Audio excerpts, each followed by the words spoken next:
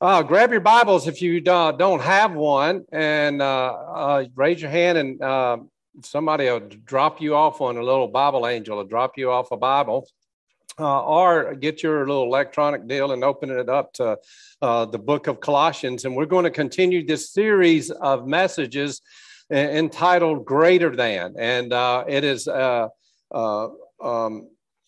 just the message of the Apostle Paul to the church at Colossae, that the people that are coming from all kind of backgrounds, that no matter what your experience has been, God is greater than that. Through Jesus Christ, changes everything. And thank you for your testimony, Carolyn. I mean, your desire to follow him and walk with him and demonstrates, how he is greater than anything that we have or any barrier that we may face. So Colossians chapter 3, and in a few moments, we're going to be looking at a few verses 12 through 14. But before we do, I just need to, something y'all probably, won't have a hard time believing is that, knowing that I've shared with so many of you, growing up in rural Grady, Alabama, population 200, dirt roads and all that kind of stuff. But, very small high school. But I was the first one at my school to part your hair in the middle. And that was the style at that particular time. We're talking about, early 70s and stuff. I was also the first one to wear pants with cuffs. Okay. And as a sophomore, I was voted, and it showed up in the yearbook. I was voted best dressed. Now I know that y'all don't have a hard time believing that, given, no, actually, the deal is that people began looking to me, to see, for fashion, to see what was in or what was out. And, if you're thinking that's scary, you're right, because if they were looking to me, they were going to be disappointed for sure. Two reasons. Number one, I didn't have great taste. It was my sister that was really dressing me. She was telling me what was, in style and all that kind of stuff. Number one, I didn't have great taste. And number two, I really didn't have the means. We, as a family, our needs were met, but, to wear the most hip fashion, it takes a lot of money. And so you're going, why are you telling us this? Well, hopefully it can help illustrate what God wants to teach us today through this particular passage in the book of Colossians, because it's here that Paul is saying, as Christians, we are living advertisements of what God's grace can do. And people are going to be looking to us to see exactly what it is that God's grace can do in a person's life, but not just in a person's life, but in a body's life, a church life.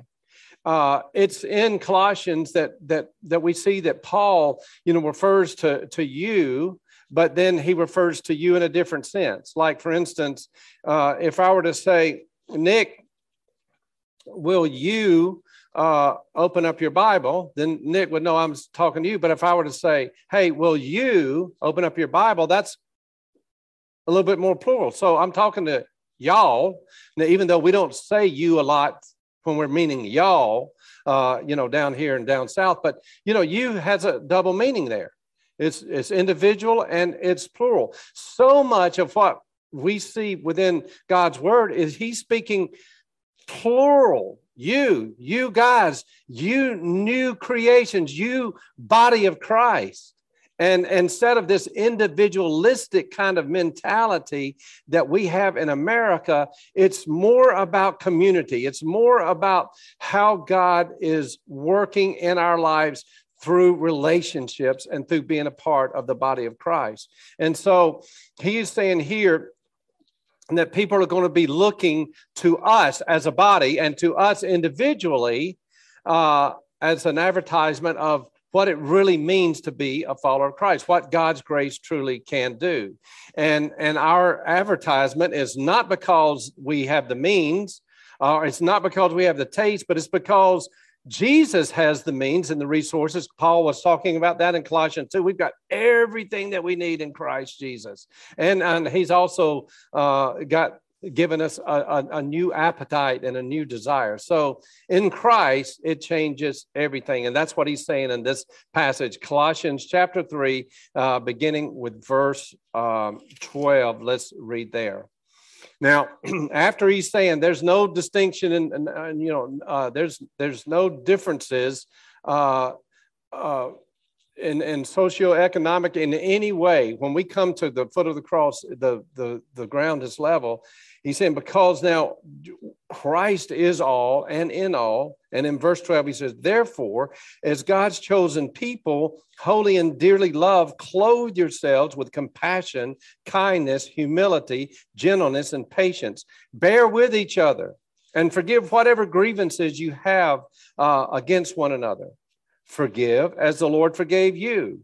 And over all these virtues, put on love, which binds them all together in perfect unity. This is God's word for us today. Let's go to him in prayer. Father God, we pray that through your living word and through your Holy Spirit, that you would open our minds and hearts to receive what it is that you want to teach us today, to reveal to us today, and how you want your grace to be lavished on us to bring about life change, so that, Lord, instead of people looking at our lives and being confused, but they'd look at our lives and see your grace, your love, and that they would just see Jesus.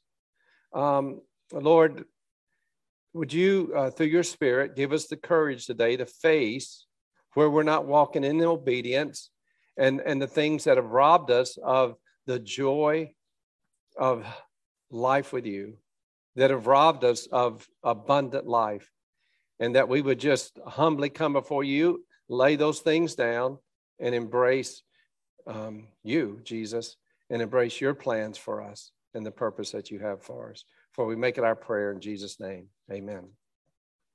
All right.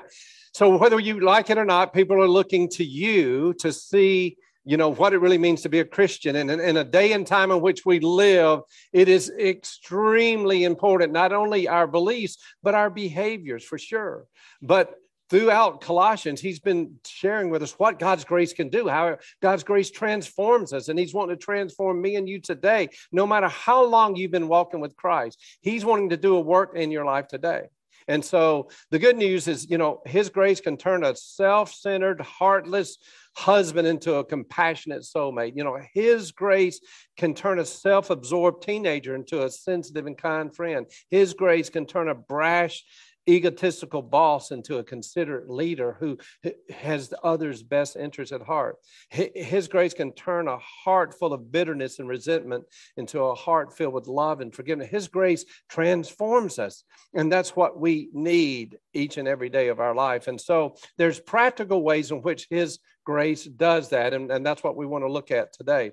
And at first, it's just agree with God and get real every single day with who we really are, who I am in Christ, understanding my true identity. Some of the struggles that Carolyn was speaking to was like seeing our identity as separate, than that being in Christ Jesus, a new creation. So it's getting real every single day with who I really am. I'm not just some sick sinner. I'm not, just, some pilgrim just going through this journey in life that happened to find a little Jesus out there and a little hope for him. No. When we come into a relationship, that's what he's been saying. When we come into a relationship, we are transformed now, and we are changed. And now, as followers of Christ, there is a sanctifying process that we're going through as we seek him and we obey his word. And these are some of the things that he's saying to us today. So it's just relishing and allowing ourselves to marinate in the reality of who we are. An example of that is, I know we got a lot of sports fans out there, and there's these big days in the sports world, like in professional sports, that make or break teams. And it's called the draft, and it's big news, and it's become really publicized and all that kind of stuff as far as the excitement behind the draft, because when you are drafted as an individual, that means you're something special, that you've got something good to offer. And it can, make a big difference, not only to the team, but also to the fan base, because, I'm special. I mean, and it affirms all of that hard work that you've been doing. Well, this passage is reminding us that we as individuals and we as the body of Christ, we've been drafted, but it's not because we're so special. Matter of fact, it's what makes us special is the fact that we have been drafted by God. We're not special until we get drafted by God. And there's a passage in this passage in the Bible gives 3 key words that really are life-changing. And this is what Paul says beginning in verse 12. He says, therefore, because of all that God's done, as God's chosen people, holy and dearly loved. So remind myself, I am chosen by God. If you are a follower of Christ, it's not your own doing, it's because of God's grace and because of God's initiative. You are chosen by him, and again, my being chosen by God is not because, I've been a pretty good guy, I'm pretty smart and all that kind of stuff. And no. I'm chosen by God just simply out of his grace and his mercy. And there's a passage in Deuteronomy chapter 7 that reminds us of this. It says, for you are a people, as he's speaking to the people of Israel, you are a people holy to the Lord your God. The Lord your God has chosen you out of all the peoples on the face of the earth to be his people, his treasured possession. The Lord did not choose you and lavish his love on you because you were larger or greater than any other nation, for you were the smallest of all nations. So it's not any sense of pride that we're going, oh yeah, okay, yeah, I'm there. No. It's God's set the precedence right there. It's not based on anything that we do, any way that we perform, any achievement that we have. It's simply because of God's grace and his initiative. And so Paul is reminding us, based out of all that he said, he's saying, and it's really interesting here that, he's just preaching the gospel. Before he starts telling them some practical stuff to do, he preaches the gospel again. Gospel. He said, no, here's the God. You are chosen, but not only that, but you are holy. You are set apart for God. God's got a plan. God's got a purpose for your life, our life collectively as the body of Christ, this new nation of followers of Jesus Christ. Collectively, not doing life individualistically. And again, it's so hard for us many times to read God's word without seeing it through the lens of Western culture, this individualistic culture. We must broaden it to see it through God's eyes, collectively as we do life together in a part of his. So he says, you are chosen, you are holy, and you are dearly loved. You're doubly loved. Jesus loved us. He denied himself for our sake. We are loved. If we want to know what love is, true love is, Jesus is love. And he's saying, I want you to remind yourself of that every single day. I want you to remember who you are, know your true identity. And then he goes into sharing with us 8 different character traits or moral actions, if you would, on how we are to clothe ourselves every day. We're continuing this mindset. We were already introduced to that, where he says, hey, put this off and put this on. Being a Christian is a 2-step process, doing the 2-step. Take off, put on. Get rid of this, hold on to this. And so he's sharing that as Christians, that this is what enables me and you to live not only the abundant life, the fulfilled life, but to live a life that is an advertisement that to the glory of God, that helps people see Jesus. You've often heard us talk about, be Jesus with skin on. Well, we can't unless we get dressed in this way. And all of this stuff flows out of who we are, the gospel that he had already shared. And so here's what he's saying. He's saying, clothe, yourself, and it's number one, with compassion. With compassion. And this is simply an attitude of value for people, rather than looking down on people, rather than having these different levels of importance. It's seeing everyone through the eyes of God, looking at every person with this attitude of value, especially seeing the weak and needy. And having this compassion. He says he says, clothe yourselves with compassion. Some, of the heart. The actual rendering of that is from the bowel, this compassion from the bowels, and it's like when we talk about, I love you with all my heart. And really in this setting, it's like, I love you with all my bowels. And you're going, well, that's weird. Well, but, when you first fell in love, you felt it in your stomach. You felt it there. And it's going, this is this deep essence of who you are. It flows out. So he said, I want you to put on compassion. Clothe yourselves with compassion. And now we begin to think of our attitudes as we go through our day-to-day living, as we living at home, as we are doing life with our families or our spouse or our friends, or as we're driving Atlanta roads. He's saying, clothe yourself with compassion. But we often think, well, wait a minute, there's exceptions here, to where I don't. No, he said, I want you to put on compassion every single day. And then he keeps on going. He says, not only this, and by the way, compassion is the antidote to this self-preoccupation, this selfishness that is so predominant in our world today. Is, me, myself, and I. Now clothe yourself with kindness. Kindness. This is not just some, syrupy sweet kind of something or other, but this is this gracious sensitivity and action toward other people. And it's not just a feeling, it's also an action. Put on kindness. And this is really triggered by this genuine desire to see others good as much as you see your own good. Put that on. When you get up, you put on compassion, you put on kindness. And then he goes on to say humility. Here's another, put on humility. And humility is really the proper estimate of ourselves, and you've probably heard me say, humility is not thinking less of yourself, like, oh, I'm just nothing. No, but humility is really thinking of yourself less, instead of always thinking, about how this is impacting me. Matter of fact, some of the compassionate things that we do and the kind things we do, it's because we think there's going to be some return to us. It's like, okay, this is going to position me to be in a pretty good, play.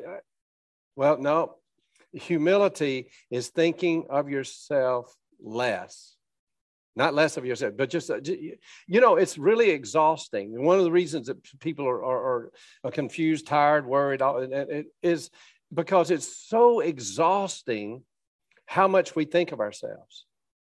It's well, like, what do you think of me and how I'm saying? It's exhausting. But he said, what I want you to do is I want you to put on this humility that frees you up to think of yourself. You're not just always thinking about yourself and how everything, affects you. But it frees you up to focus on others. This is what heaven will really be like, where we're just focused on the glory of God and the holiness of God. We're not that. It's not about self. He said, I want you as a follower of mine to put on compassion, and put on kindness, to put on humility. And if you want a good dose of humility, read Philippians chapter 2, verses 1 through 11. And you'll see in the life of Jesus what that really looks like. Then he says, I want you to put on this gentleness.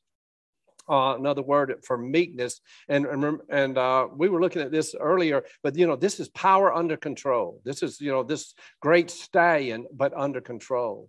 It leaves people intact.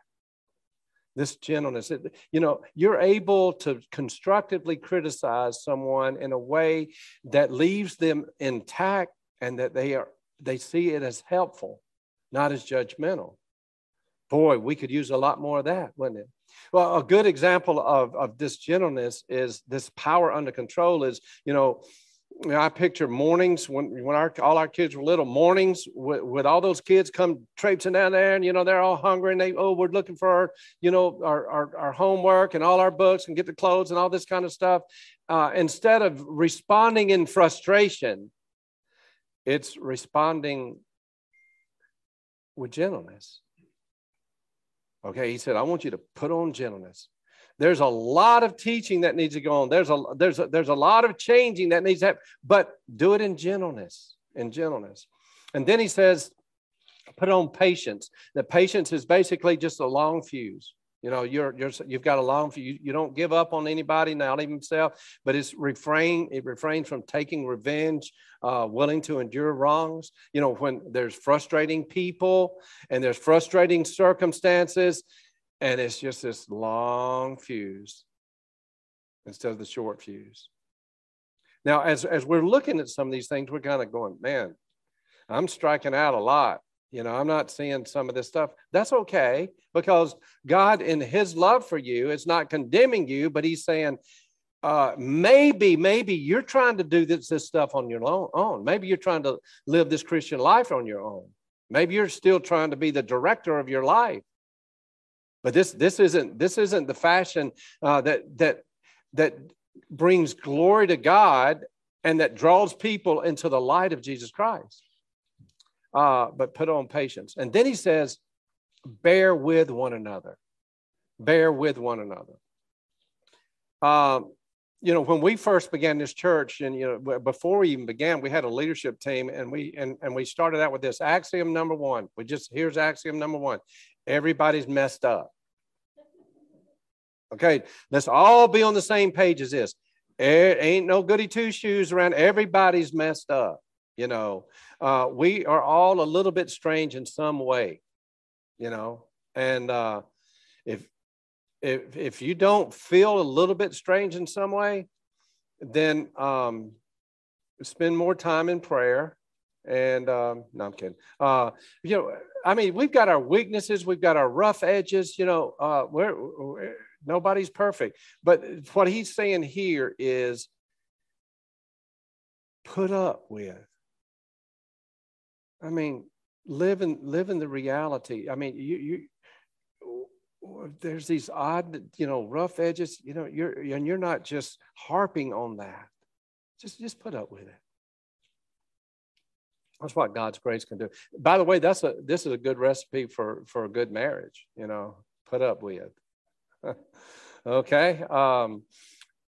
Bear with each other, and then he goes on to say, forgive.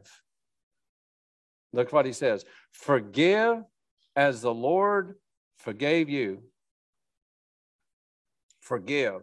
How many times, and maybe you felt this before, it's like someone would say, I want to forgive them, but I don't feel like I can. Well, we're messing. We've got it all wrong right there. Again, this is the American mentality and culture. Forgiveness is a choice. God chose to forgive me and you. Jesus didn't feel like it. Now, matter of fact, he demonstrated how he didn't feel like it when he sweat drops of blood, saying, Father, if there's any way, let this cup pass from me. But love acts, forgiveness acts, it is a choice. It is a choice. And how does God forgive me and you? Well, he says he remembers it no more. And he doesn't hold it against us. We've already been taught this. He remembers it no more. He doesn't hold it against us. But how many times have we, even in the Christian community, says, I'm going to forgive you, but I'm not going to forget. And we're not going to be friends. It's going to take a long time for us to. Here we're going, wait a minute. Forgive as the Lord forgave you. He says, I don't hold that against you. Even though that sin that right now that is sin, that you've asked me for forget and before. I'm not holding that against you. I remember it no more. Wow. That's quite a list of garments right there. But of those 7 things, what do you notice about these 7 attitudes or character traits? It's not rules. This is not Paul saying, therefore, you buy by this rule, don't do this, don't do that. You know, you can't smoke, drink, cuss or chew, hang around folks do. And it's not a bunch of rules. This is not what we're talking about. We're talking about a relationship with a living Lord. And as he's laying these different character traits out, as we look at them, well, this is Jesus. This is the love of Jesus. And that's exactly what he says in verse 14. He says, and over all these virtues, put on love, which binds them all together in perfect unity. So we're getting up and we're saying, okay, Lord, I'm putting on this compassion. It's not my compassion because I don't have the means and I didn't have the taste to come up with this. This is yours because I'm alive in Christ and I'm a child of the King and all. So I'm putting on all this stuff. He said, put on all this stuff and then put on love. Love is the belt that holds all this together. It brings it all together. It allows us to develop and mature. Paul says in Romans 5:5, he says, this hope does not disappoint us, for God has poured out his love into our hearts by means of the Holy Spirit. God has poured this love out. Galatians 5 says that love is a fruit of God's Spirit. It's in, every day, what I want you to do is I want you to put on this love. Now, the reality check for us is that these things are really, really, really expensive.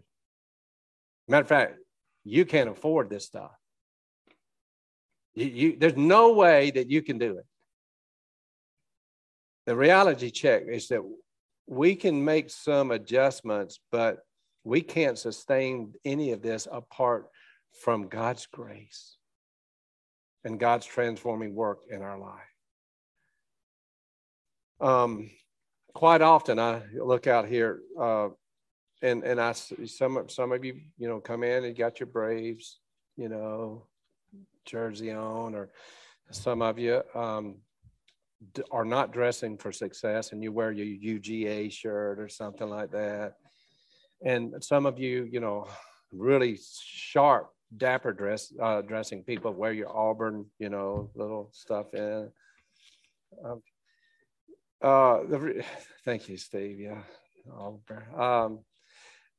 The truth of the matter is what you wear is a reflection of who you are.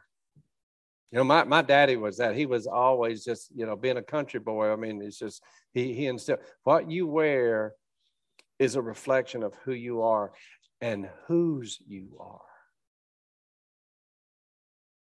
So it's here that Paul is saying, if you're going out, if you're living the Christian life, if you go home, if in the ride home, and you're not wearing this stuff, you're reflecting the world and not the grace of Jesus Christ. I mean, if you go to work and you're not dressing with this stuff, and the truth is, so often we go out and we're not wearing this. And that's one of the reasons why the world is so confused. And why there's a lot of pushback. Because while we've experienced the grace of Jesus Christ, it's this process of every single day putting this on. And so the challenge for us from what Paul is saying and for us today is simply to this. Every single day, get up and ask, because all of this flows out of the love of Jesus Christ. It's what holds up. Ask God to fill you with his love. And Jesus is love. He's in you, Christ in you, the hope of glory. And have a mental note of this as we get up every single day. Instead of just going about, thinking about what this, this day is and my responsibility, first and foremost, before you see the face of man, seek the face of God and ask him to do this, to help you dress and this wardrobe that he's provided for his glory and for your good. And as you're doing that and you're saying, Jesus, I want you to help me dress me, he points out, well, you see that right there? That you see that fit of anger? You see how you just kind of put that person down? You see, and he's going to be showing you some sin that you've been putting on. And what do we do with that? There's therefore now no condemnation. Well, we go all the way back to verse 5. We circle back around. He says, put to death, therefore, whatever belongs to your flesh, the old man. Put it to death. Take it to the cross and just put it to death. Say, that is no wonder. No wonder people are confused, because I've been wearing this. I've been wearing this. That it's been saying self is most important. What I want, I don't know. He's going to point it out. And it could be that you have not been patient, or that you're not putting up with some rough edges in other people, and you just got to have your way. Whatever it is that or that you're not forgiving. Take it and nail it. Put it on the cross. Put it to death. And then allow him to clothe you and these things. And then the next day when you get up and you go, well, I put that somehow or another, I got that same me, myself, and I'm most important. I put that back on somehow during the course of that. Take it, put it back on the cross. Because, see, he has forgiven you. He remembers it no more, and he does not hold it against you. And every day allow him to clothe you in such a way to where you will be able to experience the abundant life, and that people will see Jesus through you. I shared with our guys yesterday morning at breakfast.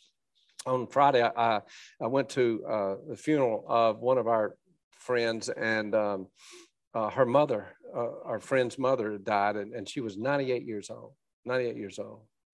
And the church, it was a big church down in Fayetteville, Georgia, and it was just packed with all these people. And if there was ever a Proverbs 31 woman, I mean, she was just it. I mean, but she was, she wasn't just in your face. I mean, but she was a prayer warrior. She loved people, and she impacted so many people. I mean, of course, she was, South Georgia woman and all that kind of stuff, dressed to the hilt, this, that, and the other, and liked, American Idol, and she lived a real life, and all that kind of stuff. But so it was just a real quick deal. 98 years old, and about a couple of months ago, she couldn't swallow it well. And boom, she went to the doctor, and boom, and I mean, it just went downhill quickly. But the pastor, went by her house and was talking to her, and it was pretty obvious that she didn't have long to live. And they began to talk about this celebration of life service, and he said that she gave me one instruction. He said, this is what I want you to do. She said, this is what I want you to tell them about Jesus. Tell them about Jesus. There were so many things to talk about her life and her amazing life. But she said, here, tell them about Jesus. What are you telling people around you about Jesus? Because, see, you are a living advertisement. What you wear is a reflection of who you are and whose you are. Let's pray together. Father God, thank you so much for your amazing love and your amazing grace. And right now, I just pray that through your Holy Spirit, that you would just, Lord, help us individually and collectively as the body of Christ own up to the things that you're pointing out to us. There's a situation, there's an event, there's an individual to where it is very clear that we've not put on these things. Instead of We've embraced the things that belong to the old man. May we humble ourselves before you so that you can lift us up. And if there's someone here today that's you want new life, you want a new lease on life, you want hope, you want peace, you want joy, you want to be unshackled from the prison of all your failures, to be liberated. Jesus is the answer. And today, he gives you the opportunity to choose him to be your Lord and Savior. My prayer is that you would do that, and that you would allow us to come alongside of you to help you understand all that means. But you do that just between you and him by asking him to come into your life today. Certainly hope you do that in Jesus' name. Amen.